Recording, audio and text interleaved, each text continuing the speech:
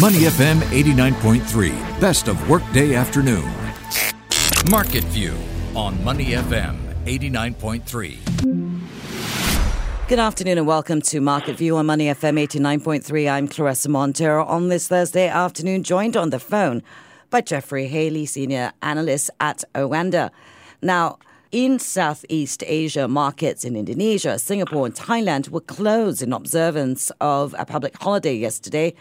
The Nikkei 225 in Japan rose 0.31% on the day to 28,642 points, while the Topix index ended the trading day fractionally higher at 1,920 points. South Korea's Kospi dipped around 0.1% at the close to 3,168 points. Now, we've caught you up to speed on what happened yesterday. Mainland Chinese stocks also closed. We might talk more about that. But today here in Singapore, the STI up 0.41% to 3,158 points.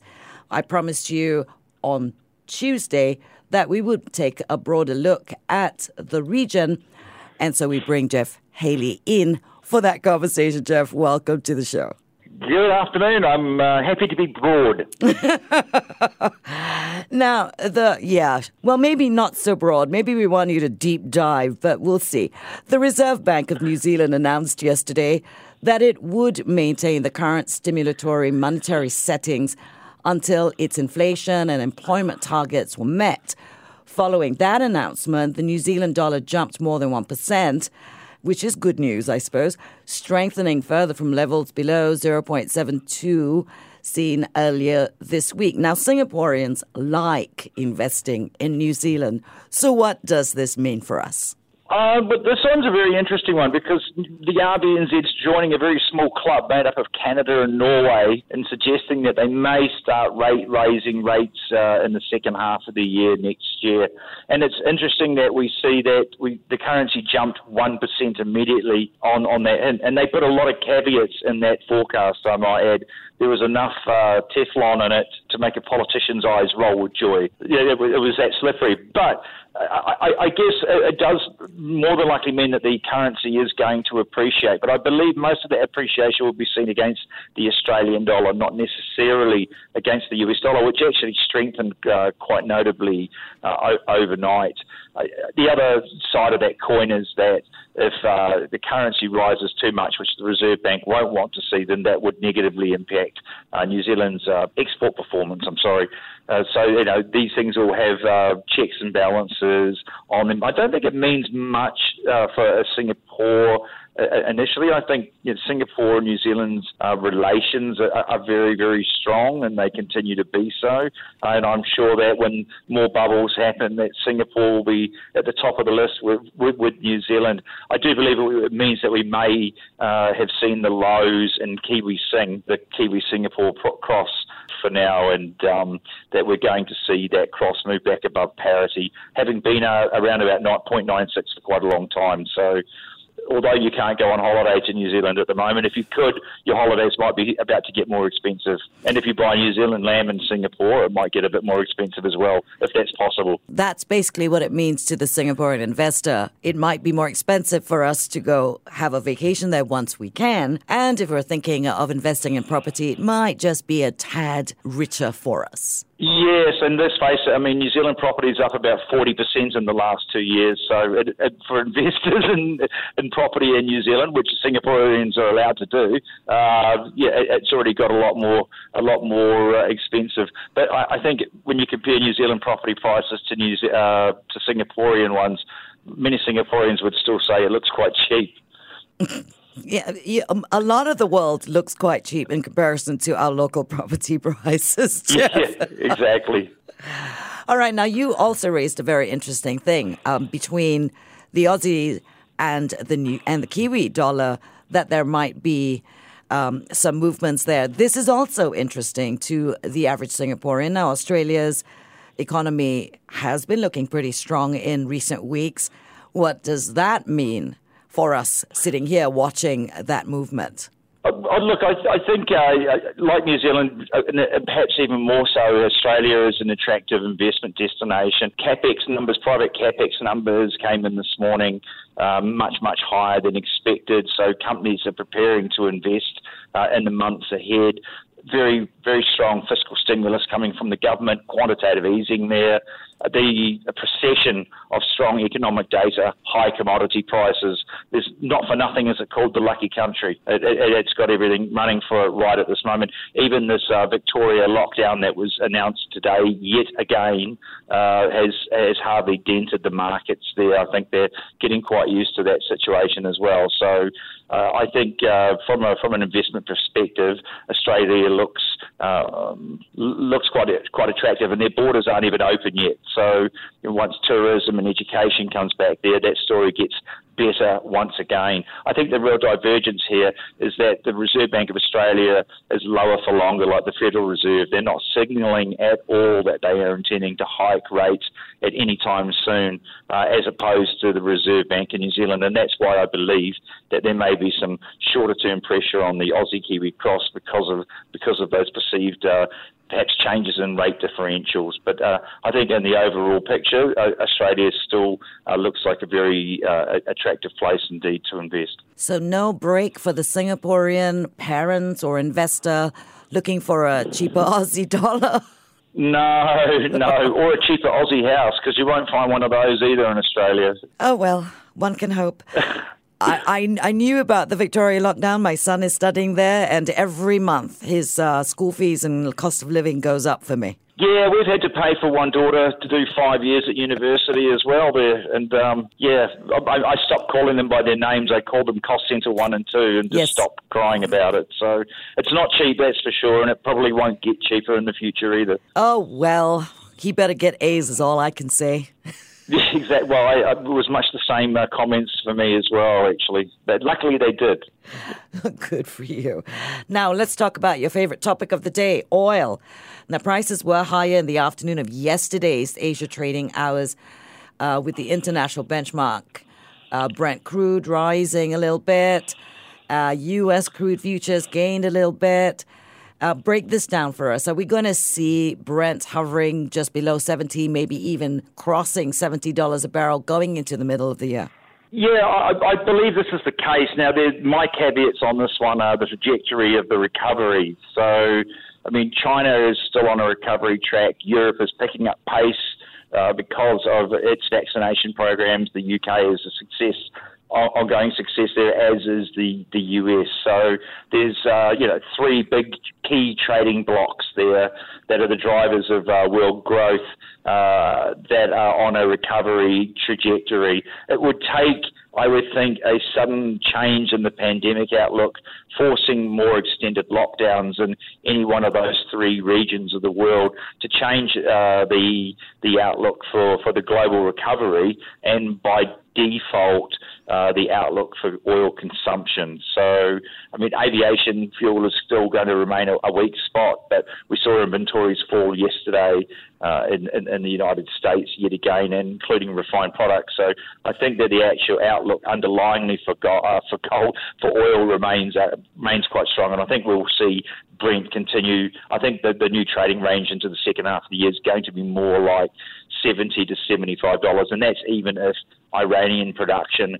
comes back to the market officially, as it looks like it will happen. All right, so good news for some people, not so good news for others. Well, if you've got a car, it might start getting a bit more expensive to fill it up. Right, okay. Now, there is an opinion that gold is still relatively cheap as an investment opportunity and could keep rising. Now, I last looked at gold this morning, saw it trading down a bit, 1,893. That was down at that point, 0.41%. What are your thoughts? Is it a good play? Yeah, look, I think we're seeing gold it moved lower overnight along with oil. The dollar rallied and stocks fell initially in Asia, but they've since recovered mostly. And I think that is because we've got quite a lot of US data tonight. And in the short term, markets have been buying into this global recovery, low inflation trade all week, and we saw that momentum just ebb into the early parts of Asia and some profit taking coming in. Gold itself, though, looks really constructive. I've been saying for a few months now that gold traced out a long-term low around 1,680 in March, and here we are just shy of $1,900. It seems to have found some of its inflation hedging mojo back, and a weaker dollar in recent times has helped as well, as has the fact that US yields, bond yields, have not moved higher. Now, I had expected myself US bond yields to move higher as inflationary expectations rose, but that's not been the case, and that's been a real boost for gold. And I think since it broke 1,800, we've seen a lot of new investor money coming to the market. So the pullback looks corrective today, but I think as long as that perception in the markets that inflation remains transitory and not sort of the sticky wage price inflation, then we're going to see gold continue to edge higher up into the mid-1900s. Right. And that's over the next, would you say, next few months? No, I'd say that in the next few weeks, actually. Oh, wow. In the next, so if you're talking longer term, it starts getting a little more cloudy, to be honest. Right. And this really comes down to a question is the inflation that we're seeing in the world transitory inflation caused by supply chain disruptions and a demand surge as the world reopens, and thus it's going to sort of pass through the system and peter out after a period of time? Or is this the start after 20 years of concerted sort of wage price spiral, sticky inflation? We just don't know the answer to that question yet. I think if it's the latter, if it's the sticky wage price spiral inflation, then we can see gold actually move substantially higher into the year end, substantially higher, like well into the 2000s. If it's the transitory style inflation, which isn't going to provoke central banks in the world to tighten monetary policy quickly and raise interest rates, which I think they have very little power to do anyway, then I can see gold moving up towards the $2,000 level, but I don't think it's going to advance much past $2,000. All right, so still room if you want to hold on to a medium-term investment to consider it. Yeah, definitely. Definitely, but it really depends on how the world Everything goes. Else. And the thing is, we just don't have enough data at the moment from what we're getting around the world to draw any strong conclusions. And I get asked this constantly, and my answer really is we just don't have enough data yet to draw a firm conclusion. But those are my two scenarios that I'm looking at. All right, now you touched on this. Let's take a deeper look at it. Japan, South Korea, Taiwan, Vietnam, all among Asian manufacturing economies that have been reporting rising COVID-19 numbers in the past few weeks. This could affect global supply chains, and that does raise the issue of inflation, which might rise quicker in the U.S. If the supply chains are compromised in any way, shape or form. What are your thoughts on that, really? Yeah, this is potentially the case, and I mean we can see in Malaysia they're in a world of pain at the moment. Thailand's been grappling with it, and in fact I could say just about all of Asia, except for China, seems to be having COVID-19 issues at the moment. It's made a very rapid comeback, and I'm surprised it hasn't degraded here in Indonesia as well. Whether that stays that way or not is a bit of an open-ended question. But I think what we need to understand is that there's disruptions in the supply chains. Again, that will only lead to transitory rises in prices. It's not going to be the start of this endless cycle of rapidly increasing prices. This is one-off events, and as Asia as a whole gets on top of this current outbreak, those pricing pressures will ebb as supply chains catch up. So I don't think at this stage we have to start having sort of inflation nightmares because of it. Obviously, for the people at the front lines of this in these countries, the situation is somewhat different from a personal perspective, though. So it sounds like you're saying keep your eye on it, be a little bit cautious, but no reason to panic, at least just yet. Yeah, I mean, I would need to see huge national lockdowns over 2 or 3 months Bite to your start. Yeah, I would have to. I'm saying I would have to see that. Yeah, and I empathise with all those parents out there returning back to homeschooling.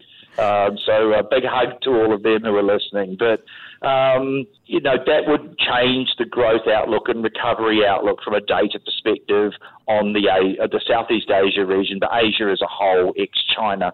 And we're not seeing evidence of that yet. So I think as long as the US and Europe and China remain on track, that will underpin the global recovery, and these will all be localized situations. But again, as I said, I think that Asia, particularly ASEAN, is a great growth play for the global recovery in the second half of the year. And, things would have to be locked down for a long time to change that outlook for me, which I sincerely hope they don't. Right. I sincerely hope they don't either. I'm getting really tired of not playing golf. First world problems. Oh, depends on who you're asking, Jeff. Well, it gives a new nuance to the word handicap. Well, I've always been that, at least on the golf course. I'm Clarissa Montero. I've been speaking with Jeffrey Haley, senior analyst at Oanda. This has been Market View on Money FM 89.3. Before acting on the information on Money FM, please consider if it's suitable for your own investment objectives, financial situation, and risk tolerance.